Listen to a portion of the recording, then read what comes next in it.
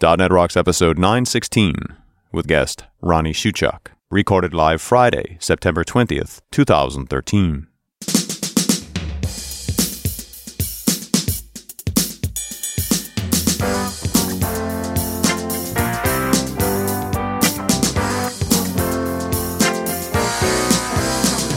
This episode is brought to you by Telerik, offering the best in developer tools and support. Online at telerik.com. And by Franklins.net, makers of GesturePak, a powerful gesture recording and recognition system for Microsoft Connect for Windows developers. Details at gesturepak.com. And now, here are Carl and Richard. Don't cut it no more. Thank you very much, and welcome back to .NET Rocks. It's Carl and Richard, and it's the Barbecue Show. What's up, buddy? I've been looking forward to this for a long time. Oh, for sure, man. And it's kind of funny that we're sort of at the end of barbecue season. You know, the summer's kind of over because I've been cooking up a tornado, but and then I brought in a friend just to make this really crazy. Well, you know, I think I heard on your show that you did with Ronnie earlier that barbecuing in the winter is not beyond reason. Oh, not at all. We use I've got full outdoor kitchen, so it pretty much goes all year round. There's heaters and stuff out there. Even if you have a grill, fire it up. There's no reason something. You can't use it. Just because it's cold outside doesn't mean you can't stand there in your slippers. Come on now. Yeah, right. But during the summer, it's every weekend and most days during the week. So, the dynamic is different. All right, well, I decided I'd do Better Know Frameworks anyway during the Geek Out shows. I'm just not going to talk about the framework. All right. So roll that frickin' stupid music.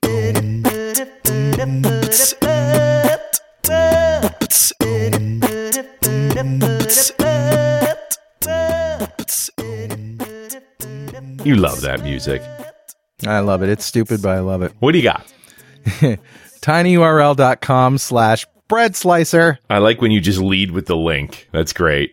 Bread slicer. This is a Japanese bread slicer. What? On Amazon.com. It's $19. It's a piece of plastic. Couple of pieces of plastic.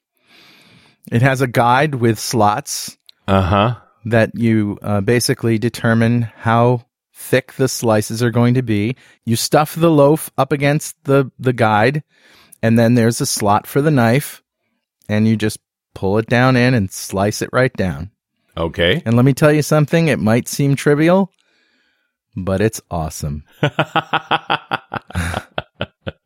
So you have one of these? I have one of these, and I love it, and it works great. And, because slicing bread is one of those things nobody likes to do because, let's face it, you don't have eyes at all angles, and you never know if you're going askew on the other side of the loaf when you're slicing it. And you always end up with a, shall we say, a less than symmetrical slice of bread. And then once you screw that up, then you have to compensate on the next slice. And now you have two screwed up slices of bread. And if you screw that one up, well, you get it. You end up with half a loaf of screwed up slices of bread. So, I've gotten into sourdough making lately, and having slices of, having loaves of bread around is great, but my kids don't know how to slice bread, and they have the same problems that I do. So what I do is I take the loaves out of the oven, let them cool for a while, then I slice them up, put them in a bag. Hey, it's sliced bread, just like from the store. Awesome. And, short of having one of those electric slicers that the bakeries have, because let's face it, who wants that in their kitchen? This is the best option, and it's $20. Yeah, you don't want to go too crazy. Yeah, and, look at the reviews. People love it. Yeah, well, it's funny how people get wound up about strange little devices like this. It's a piece of plastic. It's a piece of plastic, but it's a good piece of plastic. Yeah, it's good. That's awesome, man. Good find. Yeah. All right. Yeah, for the Barbecue Show. I love it. Who's talking to us, Richard? I grabbed a comment off of show 900. The one we did on automated driving. A very popular. Very popular. And I've read a few comments off of it before, and I'm going to continue because this one's from Deb Walker. Hey, Carl and Richard. Steve and I, and that's Steve Strong, who we actually visited on the last road trip. That's right. Listen to this episode as we were driving through the mountains of West Virginia, which you and I did on that road trip too, as I recall. Yeah. Using the adaptive cruise control on our Subaru Outback. We bought this car in February, and it has the eyesight option, which are stereo cameras on either side of the rear view mirror. It has adaptive cruise control, which maintains a safe distance from the car in front, including coming to a complete stop if necessary without ever touching a brake. It warns you when the car in front of you is pulled away. It warns you when you leave a lane without using a turn signal. And it warns you if it thinks you're falling asleep. It brakes automatically to prevent a collision. If you are parked at a wall and put it in drive and step on the gas, it won't move. That's really smart. That's amazing. It already does most of what you described for the expensive Mercedes and for about $34,000. Wow, the Subaru Outback, huh? Yeah. The only downside is that the cameras can be blinded by extreme sunlight, in which case it will warn you that eyesight is unavailable, and then you're on your own. Yeah. And I've had that experience with my car too, where the adaptive cruise control just bails on you. It goes, I'm not sure what's going on. Bye. But at least it knows that it's not confident. Yes. You know? That's good. And steps away with lots of beeps and boops and lets you and warns you. Yeah. And I agree with Deb. This is a lot of what that expensive Mercedes S-Class does. I think the big thing that Mercedes added, and this is the line. I've been trying to figure out what's the line, what's automated, when are we really crossing into automated driving, and when is it still, just assistance? Mm-hmm. And I think the big one, and this is where Mercedes did that dance with the S-Class, it's the steering. Right. It's okay to beep at you when you leave the lane. What the S-Class actually does is tap brakes to pull you back into the lane. Right. But everybody so far has avoided controlling the steering wheel in any way. Yeah. And I think that's the magic line. The moment the wheel turns itself, the life's different. That's crossing the line. We can handle braking, even accelerating, which is always very spooky with adaptive cruise control when it does that. But once it starts changing direction without our direct input, then things are getting crazy.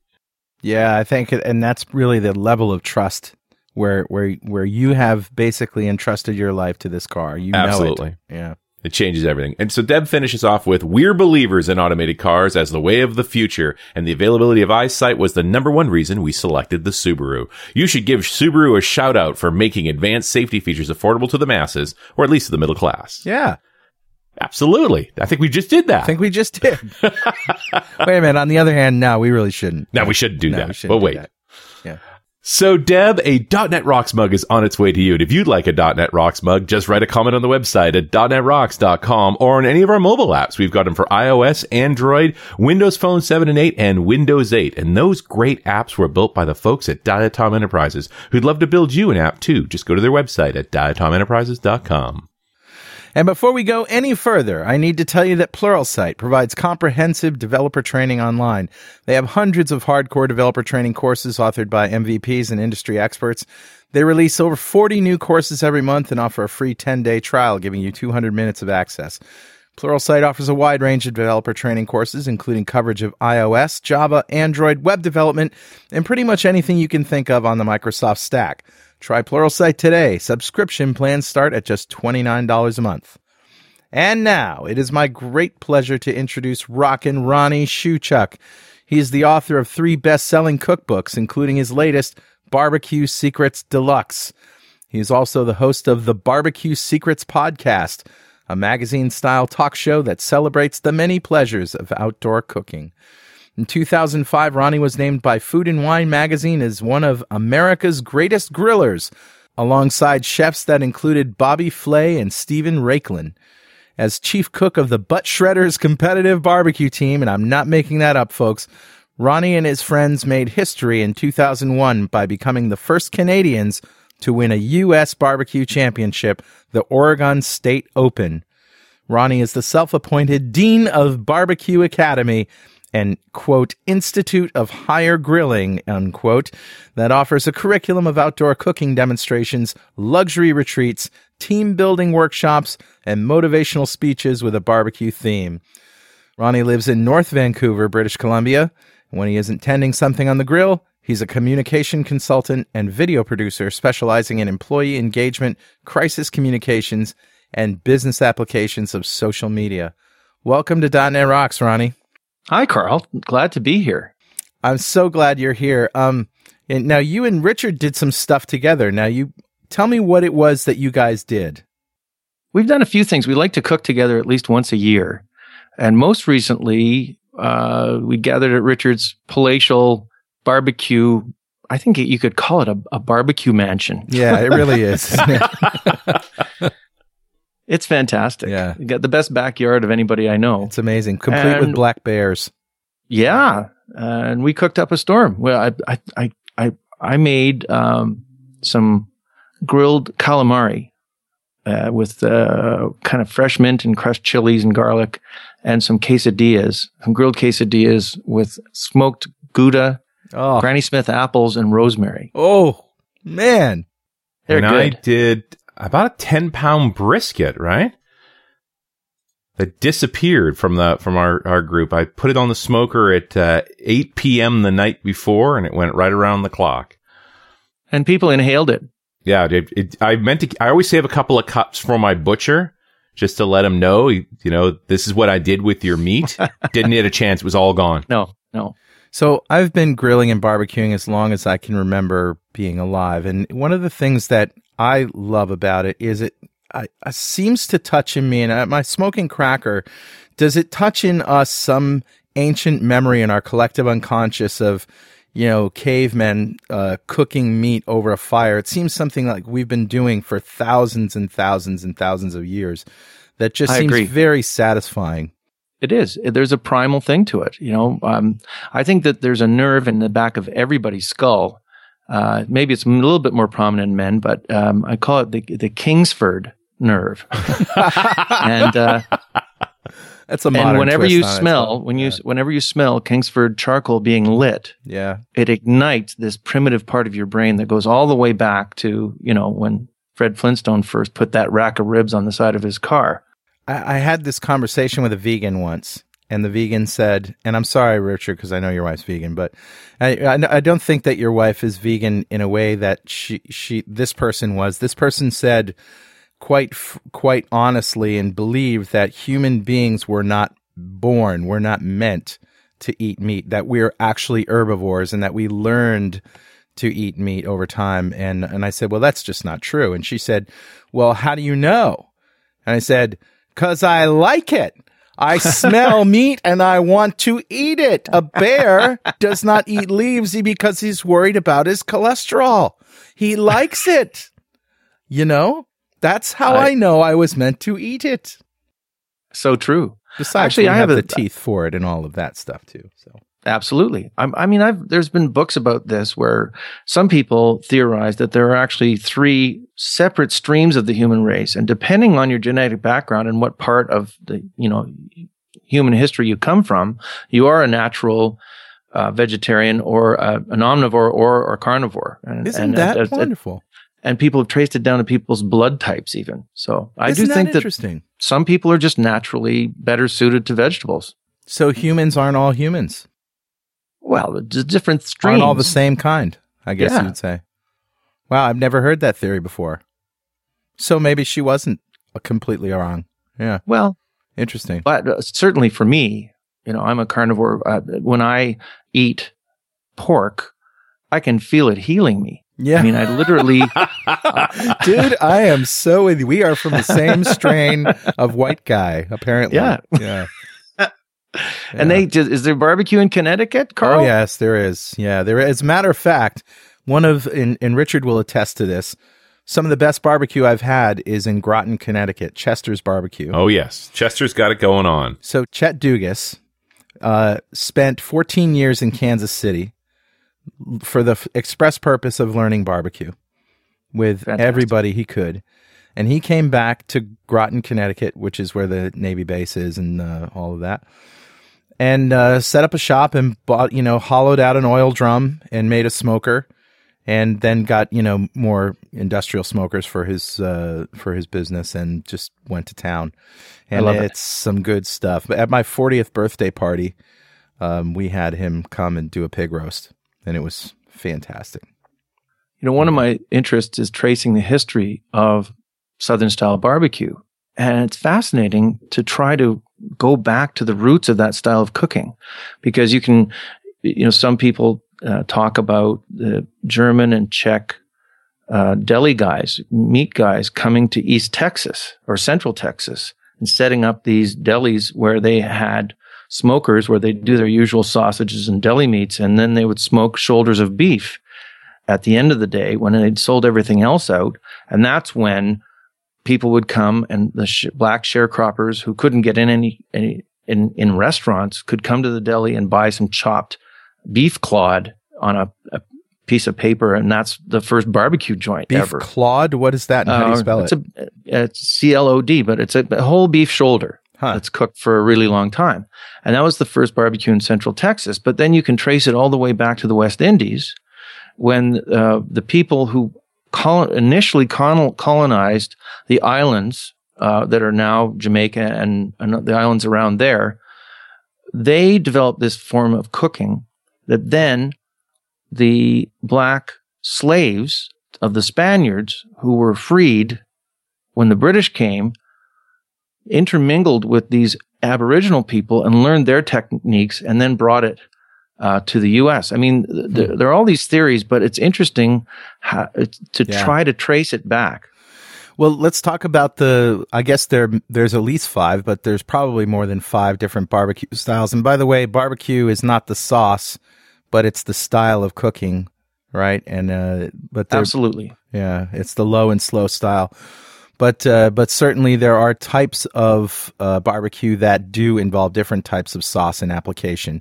So you got Memphis, you got St. Louis, Kansas City, North Carolina, South Carolina. Are there more in the U.S.? Oh, absolutely. Certainly Texas is a style of barbecue. In fact, you could split it up between East, Central, and West Texas. There's different distinct styles there. Just recently on my podcast, I interviewed a guy, Wes Berry, who wrote a book called The Kentucky Barbecue Book. And Kentucky is kind of ignored in the kind of the barbecue pantheon, but it has some really interesting and almost strangely distinctive style of barbecue where they cut a pork shoulder into 1/8-inch steaks, really super thin, 1/4 to 1/8-inch steaks, and cook that on a barbecue pit, dipping it in this sauce made from vinegar, black pepper, and lard. Wow. And if you're in a certain area of Kentucky, that's what constitutes a plate of barbecue. Wow, isn't that wild? Yeah, and then you've got in Alabama, you've got in Decatur, Alabama, you've got the famous Big Bob Gibson's barbecue, which specializes in chicken with this white sauce that's mayonnaise based. That's very distinctive to Alabama. Huh. And it's got kick to it too. It's got quite a bit of pepper in it. Yeah. So, I mean, and I think that I like to think that a style of barbecue is starting to emerge in the Pacific Northwest, in Canada and the Northwest, not northwestern states of the U.S., the Pacific states.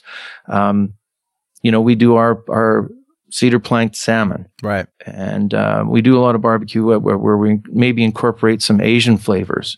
So I think that it's really interesting. Yeah, why not? Why not? I love the fact that barbecue, Southern style barbecue, over the last 20 years or so, has kind of become popularized across North America and the world, and it's kind of come into its own. You can, 20 years ago, you could not find a barbecue joint in Western Canada, and now there are quite a few of them. All right, so let's go back real quick. Memphis, what is it about Memphis? Dry rub? Well, in Memphis, they cook ribs, and there's always the competition between the dry and the wet ribs. Okay. In some restaurants, they serve both. There's real loyalists, and it's a difference between finishing it with, like a tomato-based barbecue sauce, or just finishing it with a sprinkling of dry rub. But pretty much, you'll get them dry unless you ask for sauce on them, usually, right? Yeah. Now, I haven't had the pleasure of going to Memphis, but that's what I know. Yeah. And St. Louis sauce. Yes. Sweet, thick, delicious. Yeah. And again, another local specialty in St. Louis, you can go and buy a pig snout sandwich. What? Yeah. There's they one. take the bones out first, don't they? Yeah. It's deliciously chewy. Oh, jeez. No. I know. It's true. Pig snout sandwich. Okay. Kansas City. Well, that's where, you've got Arthur Bryant, the kind of like the almost archetypical barbecue joint, and you're going to get all kinds of barbecue at Arthur Bryant's, but a big slab of ribs that are drenched in that Kansas City style sauce. It's very sweet, and they use a lot of sauce in that town. So what's the difference in sauce between St. Louis and Kansas City? I couldn't tell you. There are regional, I think it's sweetness. Yeah. And the amount of tang and sweetness and the thickness of the sauce are all part of it. In Texas, you'll get these sort of thin, watery sauces that are kind of Worcestershire sauce based. Yeah. And, you know, in the, I think it's Western North Carolina or something like that, you've got the only place in the U.S. where mustard-based barbecue sauces are prevalent. Where's that, Texas? No, that's in west side of North Carolina. Oh, North Carolina. Yeah, I was going to say North Carolina is the vinegar and mustard. They like that kind of vinegary stuff. I've run across 3 different sauces in North Carolina. In the north, the sort of Raleigh area and so forth, it's straight vinegar sauce, a clear sauce, usually quite a bit of chili in it. Yeah. And in the west side, more mustard. And in the south, and not South Carolina, but still North Carolina, but southern part, more tomato. So South Carolinians favor the mustard sauce, maybe?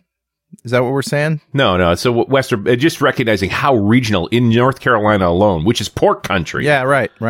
They take a pork. They really do pork picking too, where they just cook a whole pig. Yeah. And you literally pick at it because you can't wait for people to cut it up. Well, and that's where I think that that vinegar sauce that you talked about, Richard, is kind of the original barbecue sauce. It's just simply vinegar, cider vinegar, dried chilies, crushed dried chilies, and a little bit of sugar. And the theory is that that's kind of all they had back then.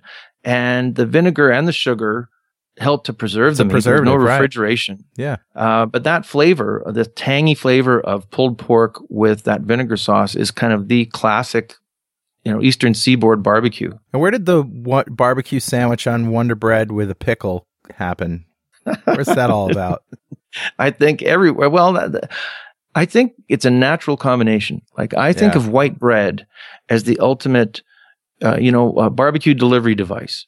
Really? You really don't want the bread to interfere with the barbecue. Yeah. You're not going to serve barbecue on some kind of a squirrely, multi-grain, chewy not something bun. You have to rip apart with your teeth. That's for sure. No. So the bread becomes this just a way that you can hold the pulled pork in your hands without getting them wet.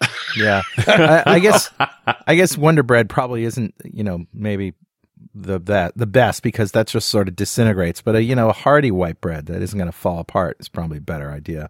No, Wonder Bread is the best. Are you kidding? Because it's really? soft and sweet. Yes, and in fact, if I serve a pulled pork sandwich, isn't a pulled pork just going to fall through the middle of a piece of Wonder Bread? I mean, that stuff just disintegrates, doesn't it? Yes, it does, and that's why a barbecue sandwich has a very short half-life.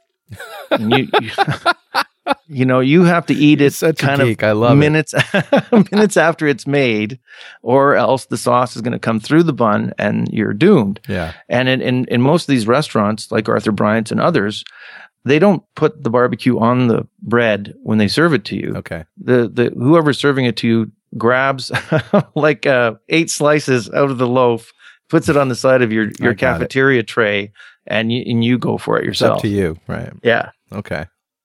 Oh, good. So in Texas, brisket is a big thing. I know brisket's all over, St. Louis, Kansas City, and all over the South. Brisket is a thing. But in Texas, I know they love their brisket. Oh, they really do. And I've got the chance to go down there and get inside some of the kitchens of some of the most famous Central Texas barbecue joints. And they cook brisket. It's really a purist approach where the brisket is seasoned with salt, black pepper, and cayenne.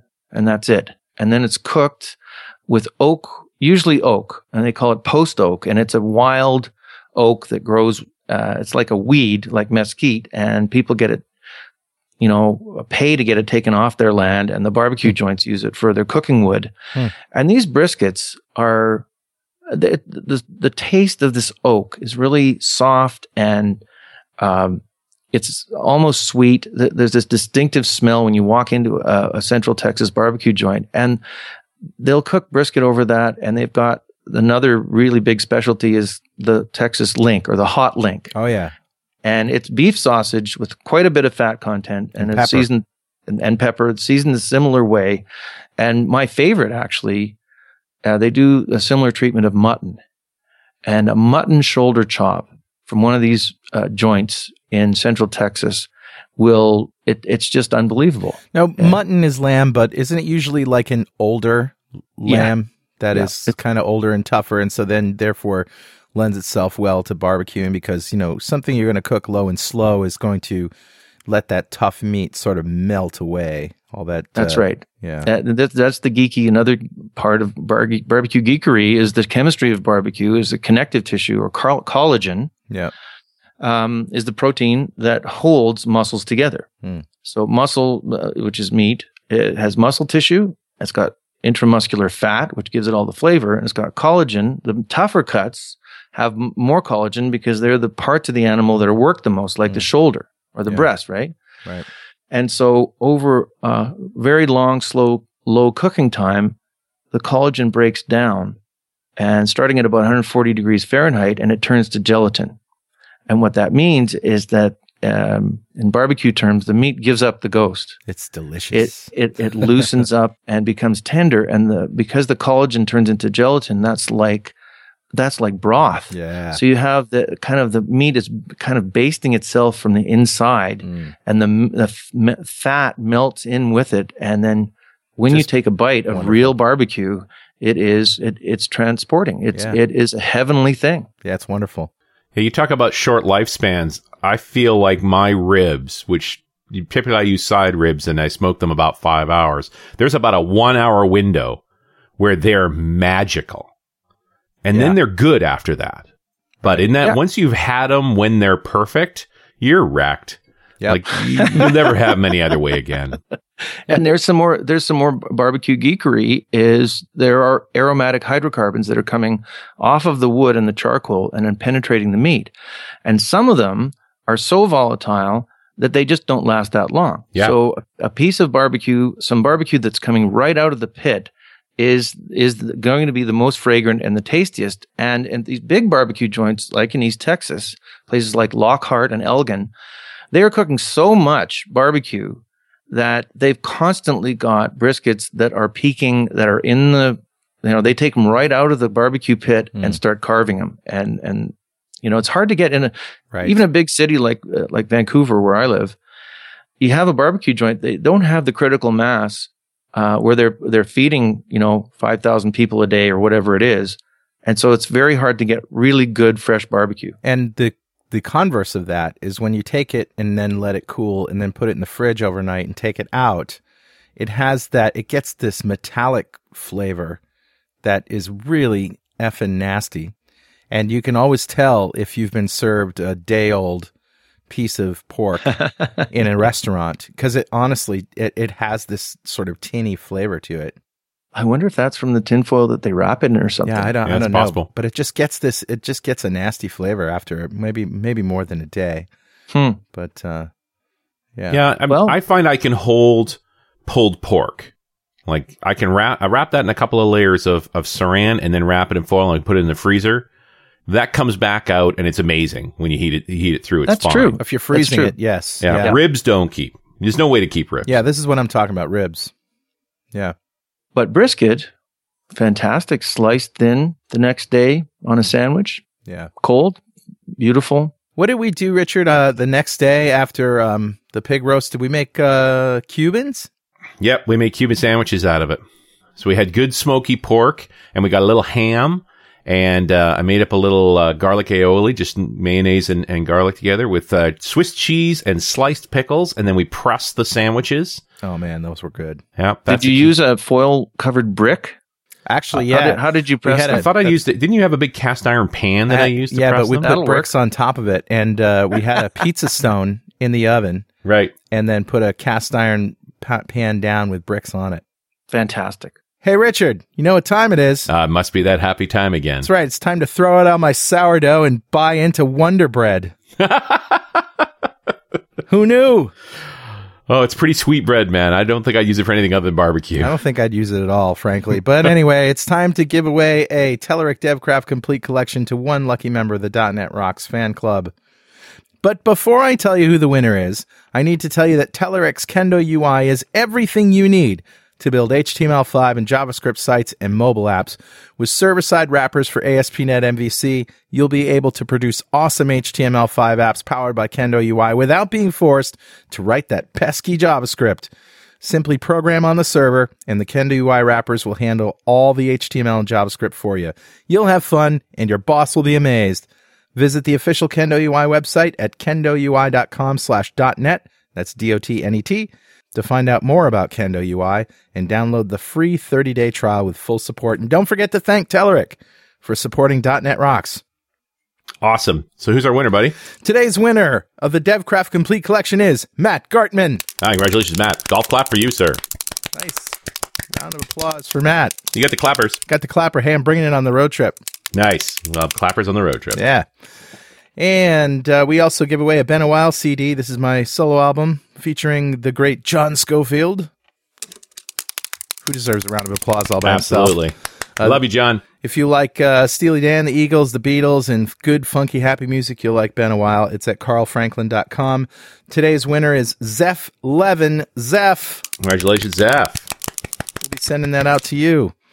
So you should be checking your email for an email from me. And if you get that, respond, and we'll send it to you. If you don't know what we're talking about, we give away a Telerik DevCraft Complete Collection. That's everything Telerik does in one box to a lucky member of the .NET Rocks fan club.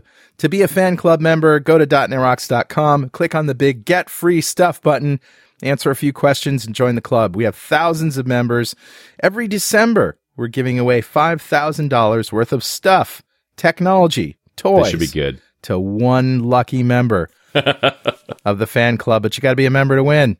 So, Ronnie, this is going to be good. We like to ask all of our guests, and not just developers, all of our guests, if you had $5,000 to spend on technology, Ronnie, what would you buy? I guess I would probably buy a rolling barbecue pit. Nice. Oh, man. On the trailer? I would buy the kind that's mounted on a trailer. I think that would probably buy me a secondhand one, and that's the kind of piece of technology that I could use. Wow. Well, you're still doing competitive barbecue. Yeah, but I mean, I've scaled down over the years. We competed in the Canadian National Barbecue Championships this year, but there's a whole I started competing almost 20 years ago now, and there's a whole generation of Canadian cooks that are great, and that I really, when I go and compete now, I just basically do it for fun. Right. The level of competition has gone way up, and if you're going to win a contest these days, you have to be in the game and competing on the circuit, maybe 3-5 times a season at least. Right. It's a lot of work. Guys, we should really talk to folks about how to make barbecue yourself. What does it take? Do you need to have a dedicated smoker? Absolutely. What do you recommend, Ronnie? Well, first of all, I mean, the whole principle of barbecue is cooking, your big, tough, fatty pieces of meat or ribs, but you're cooking it low and slow. And that means trying to get the cooking temperature to somewhere a little bit above the boiling point, so 200, 225 degrees. And you can do that in a covered propane grill. But it takes a little bit of finicking because you have to, you use indirect cooking. Say you have 3 burners in your propane grill. You just use one of them and you put your meat on the other side of where the flame is, and you create this sort of like a cooking chamber. And then you put some wood chips or chunks where the flame is, and that'll throw some smoke into the chamber, and you can cook pretty passable barbecue on your gas grill. So that's kind of like the default position if you want to try it. Right. The next step up is there's a whole bunch of different products, but it's really centered on the most popular one is the Weber Smoky Mountain Cooker. And that's this thing that kind of looks, they call them Weber bullets, and it's black enamel, and it kind of looks like a black version of R2-D2. It's got a charcoal, a place you put charcoal in the bottom, and then it's got a water pan that rests above it. Then you've got 2 cooking grates and then a dome style lid. And inside that cooker, it really emulates exactly the same environment that's in a big barbecue pit. And lots of people win In fact, my team has always used the Weber Smoky Mountain cooker, and we've won lots of competitions with it. And so that will set you back anywhere from maybe $300 to $500, depending on the size. And I noticed that Weber just came out with a 14-inch Smoky Mountain cooker. That's the same circumference as their Smoky Joe, their little portable thing. And that'll be interesting because and I think the price point for that is under $300. But I think if you want a starter kit, like a basic starter kit, get the 18-inch Weber Smoky Mountain cooker, and you can work with that. But there are all kinds of other options. There are electric smokers that a lot of people like hunters and anglers use where you can have wood shavings, and there's an electric element, and that can produce really great barbecue. Sure. And those little Bradleys, they're in the same price range as the Weber. That's right. They're about $300 for a basic unit. Yeah. And so then there's another step up from that. And you've got sophisticated cookers that will use pucks made of hardwood chips or pellets that are distributed into the cooking chamber with an electric auger that you can sort of set and go to bed, and it'll stay at the same temperature and feed smoke to your meat all night. And those, you're getting into a higher range. That's like a Traeger? Yeah, and then that's a Traeger is a very good example of that. Mm-hmm. And you've got cookers that are the Kamado style. Like the Big Green Egg is one of my favorites. And that is this kind of ancient Asian design that's a sort of like an urn. If you can imagine like a tandoori oven sort of a shape. You both have those, don't you? Yes. Yeah. And I love my egg, and it's totally versatile. You can cook. In fact, I cooked some grilled sardines on Richard's egg once, and I swear I got the temperature of that egg up to about 1,100 degrees Fahrenheit. Yeah.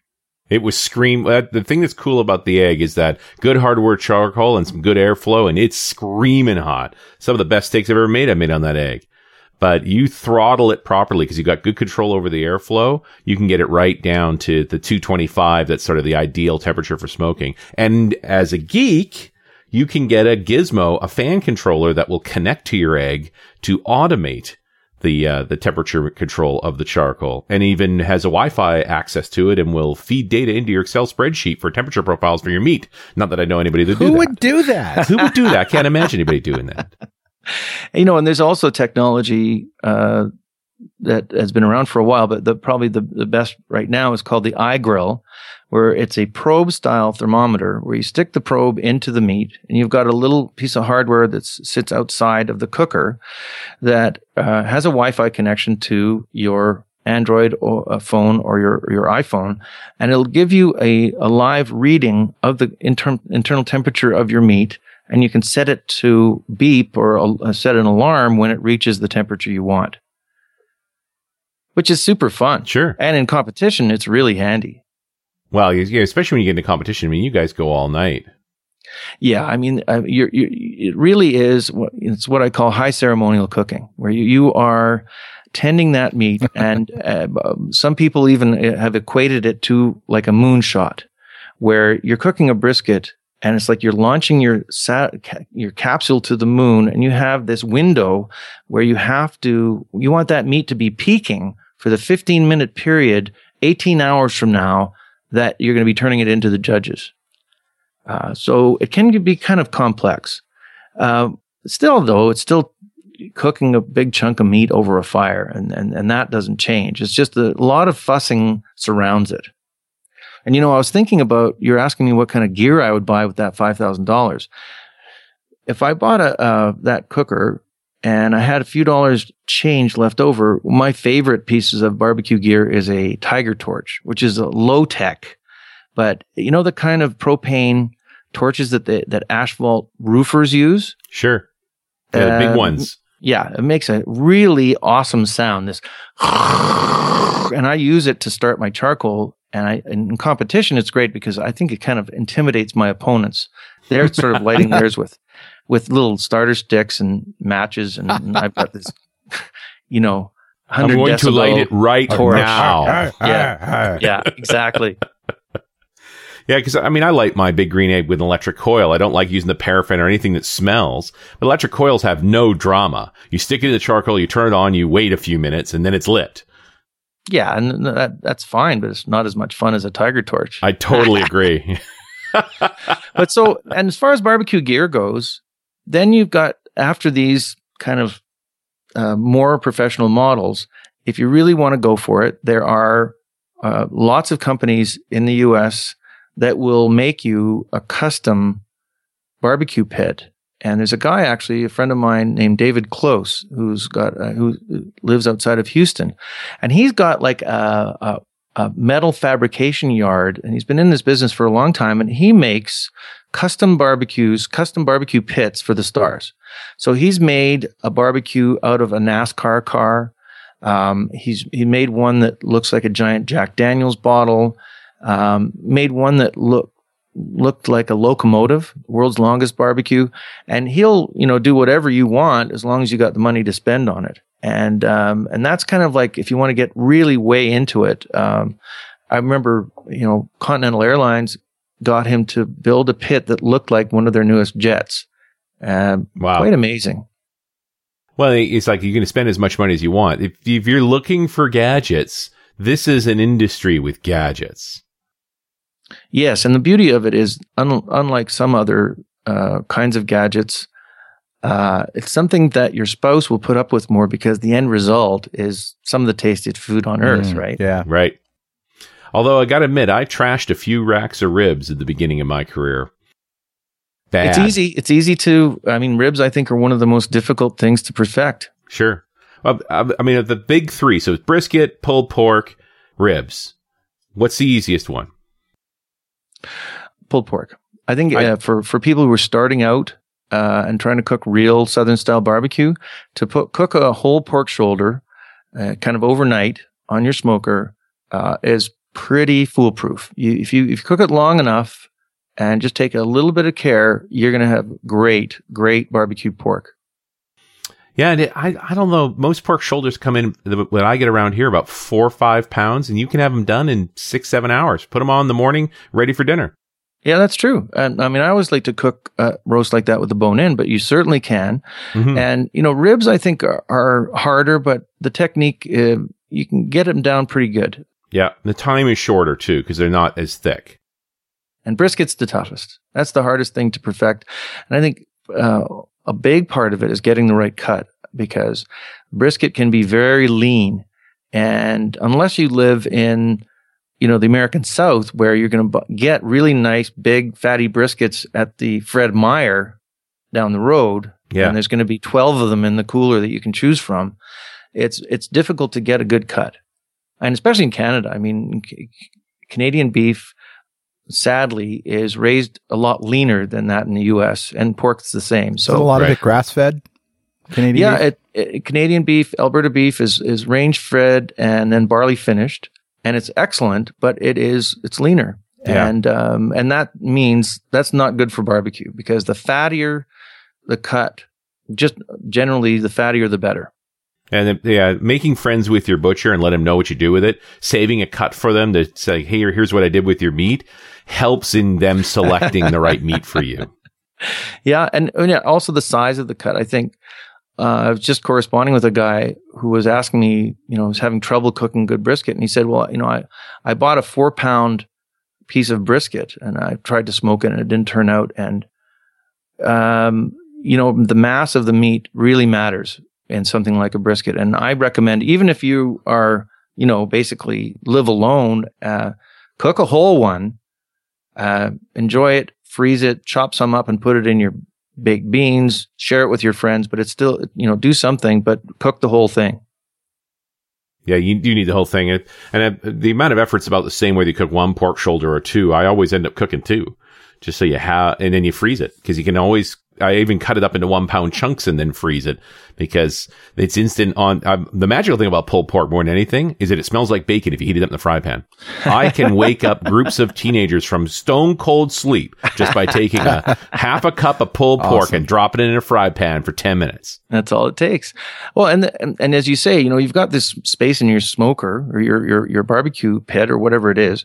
Use it. And one of the things that I recommend is, you take your brisket or your shoulders off of the pit and it's still producing heat and smoke. Yep. Why not use that?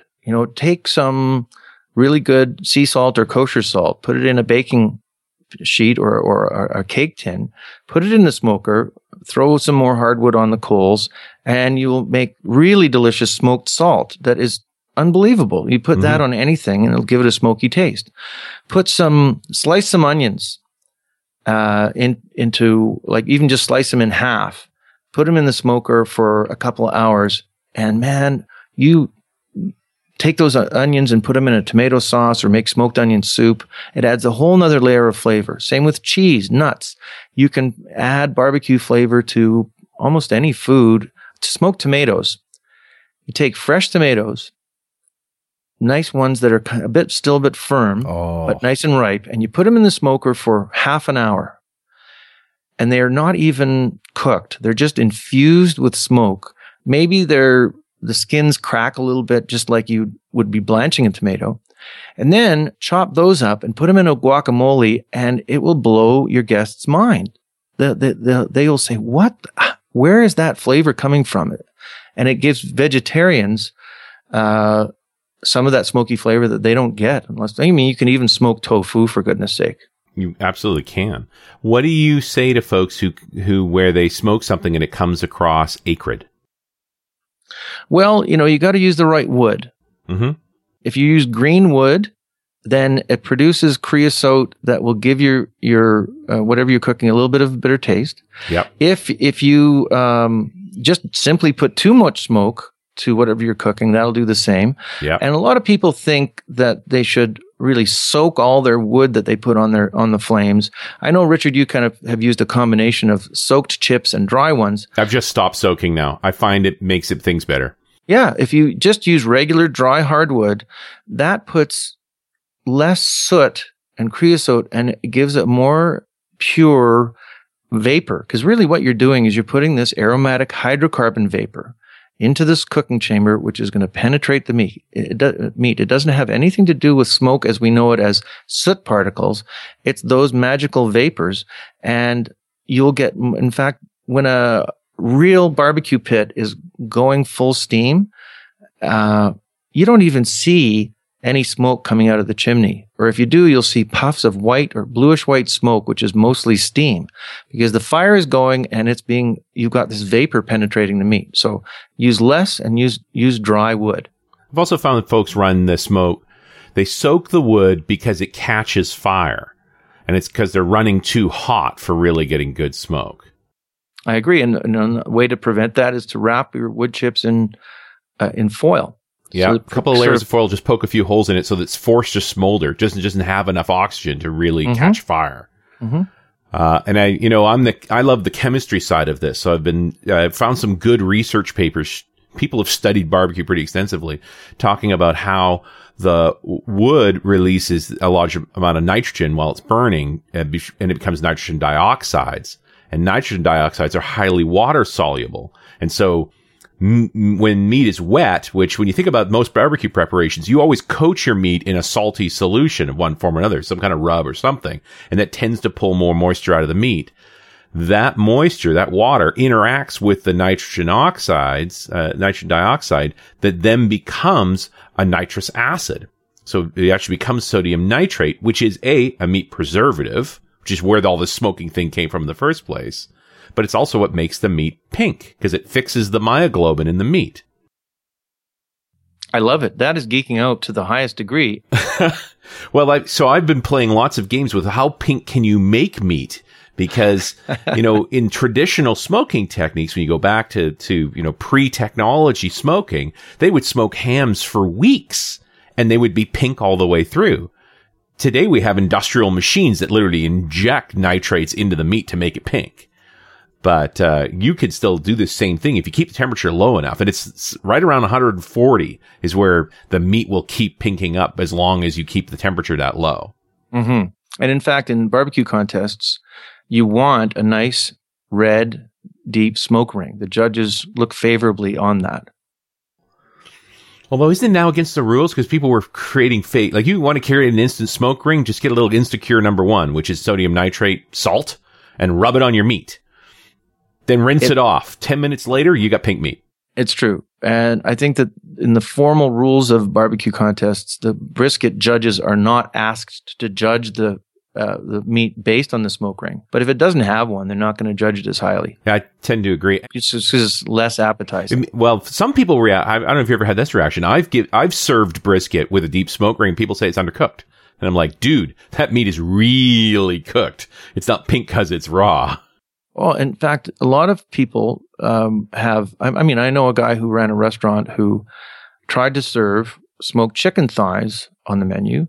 Right. And they had a smoke ring because he'd done such a good job, but his customers kept sending it back because they said it wasn't cooked because it was still red. And got to put up a sign. I've seen signs in barbecue joints. Yeah. Well, Disneyland, there's one of the restaurants at Disneyland is a smokehouse that sells whole turkey legs that have been smoked. Love it, by the way. It's great, isn't it? But there's a big sign there that says, if your meat is red, it means it's cooked. Don't worry about it. Right. Yeah, just funny how people have got that into their heads, too. I mean, I actually feel like these days, like the same thing about cooking pork to death. Like, you don't have to cook pork all the way so hard anymore. It's not eating garbage. These, Berkshire pork is gorgeous, and it doesn't need more than medium rare. I agree. I love pork like that, and to cook it any longer, it just turns dry and unpalatable. Yeah, and that's why you have to soak it in sauce, which is, there's a cultural thing around this. Are you hiding your poor quality barbecue in sauce? Yeah, that's big in Texas. Sauce has even been only introduced into some of the restaurants in the last 5 or 10 years. It was like a travesty if you even had sauce in your restaurant. Pure barbecue the sauce should complement. It's all about balance, right? You don't want the meat swimming in the sauce, but a nice tangy sweet sauce is a perfect way to offset and highlight the flavor of the meat. And so a lot of places don't even call it barbecue sauce. They call it dipping sauce. It's the sauce that you dip your barbecue in after it's cooked, and then you can control the amount and you can actually taste the meat. I like that. I think that's fair and a right way to go. You like coleslaw on your pulled pork sandwiches? I think it's necessary. A great coleslaw is, again, it complements the meat. It gives some crunch and some tang. You too, Carl? I love coleslaw. I consider myself a coleslaw snob. Yeah, I do. And it's hard to get coleslaw right because if it's too sweet, it's like eating lettuce with ice cream, Yeah. And if it's not sweet enough, it's not, it's got to just have a little sweet to it. But I love the celery seed, a little vinegar. Mm-hmm. I had one old woman tell me once that the secret to good coleslaw is to blanch the cabbage in oil just a little bit to soften it up first before you and add a few calories. Yeah, just a quick blanch in oil. Probably water would do the same as well, but not to make it soft, but just softer, a little softer. Well, my secret to a great coleslaw is to use toasted cumin seeds instead of celery seed. And it adds this fantastic, earthy, kind of almost smoky crunch to the slaw. When you bite into one of the cumin seeds while you're eating your sandwich, you kind of go, wow, there's this little pop of this earthy flavor. Yeah, the interesting part about all this is that good quality meat, but really taking the spices seriously, not just stuff in packets and jars, but getting the whole seeds and heating them a bit first, getting them a little toasted, grinding them yourself. I ended up getting a separate spice grinder.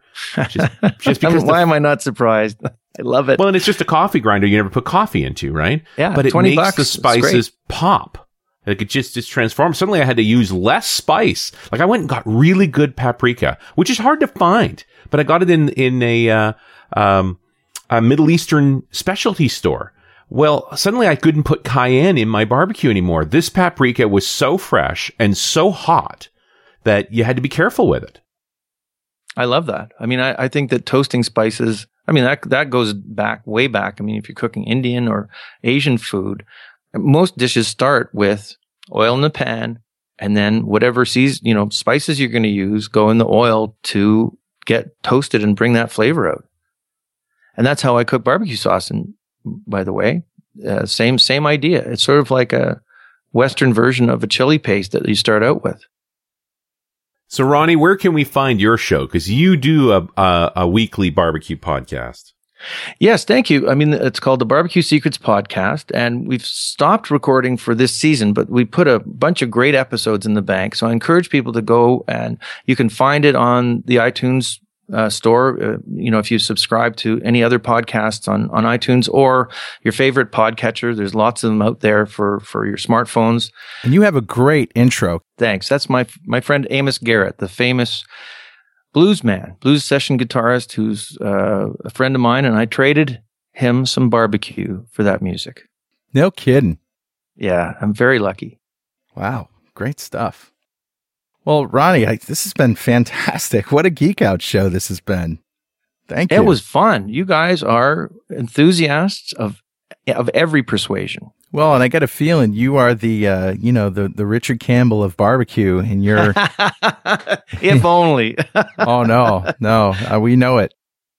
Yeah. Well, thank you. I mean, you guys, Richard. I've known Richard for quite a few years, and he has been. I consider him my podcasting mentor. So excellent. Well, thanks again. You're welcome. Have fun and get out there and get grilling. Yeah, and we'll see you next time on .NET Rocks. Thanks for listening. And remember, Pluralsight.com is where you can get 200 free minutes of developer training online. Pluralsight.com.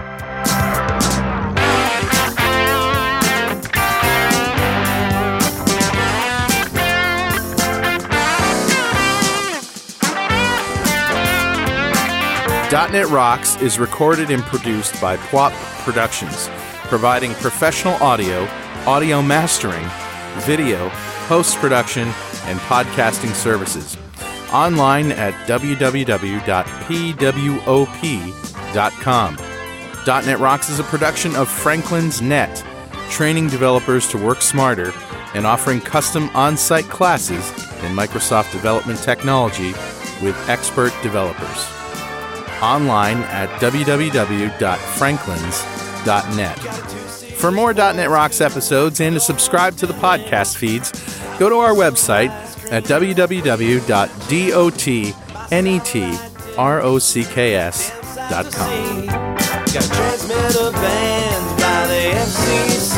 Yes, I'm a toy boy. Life is hard.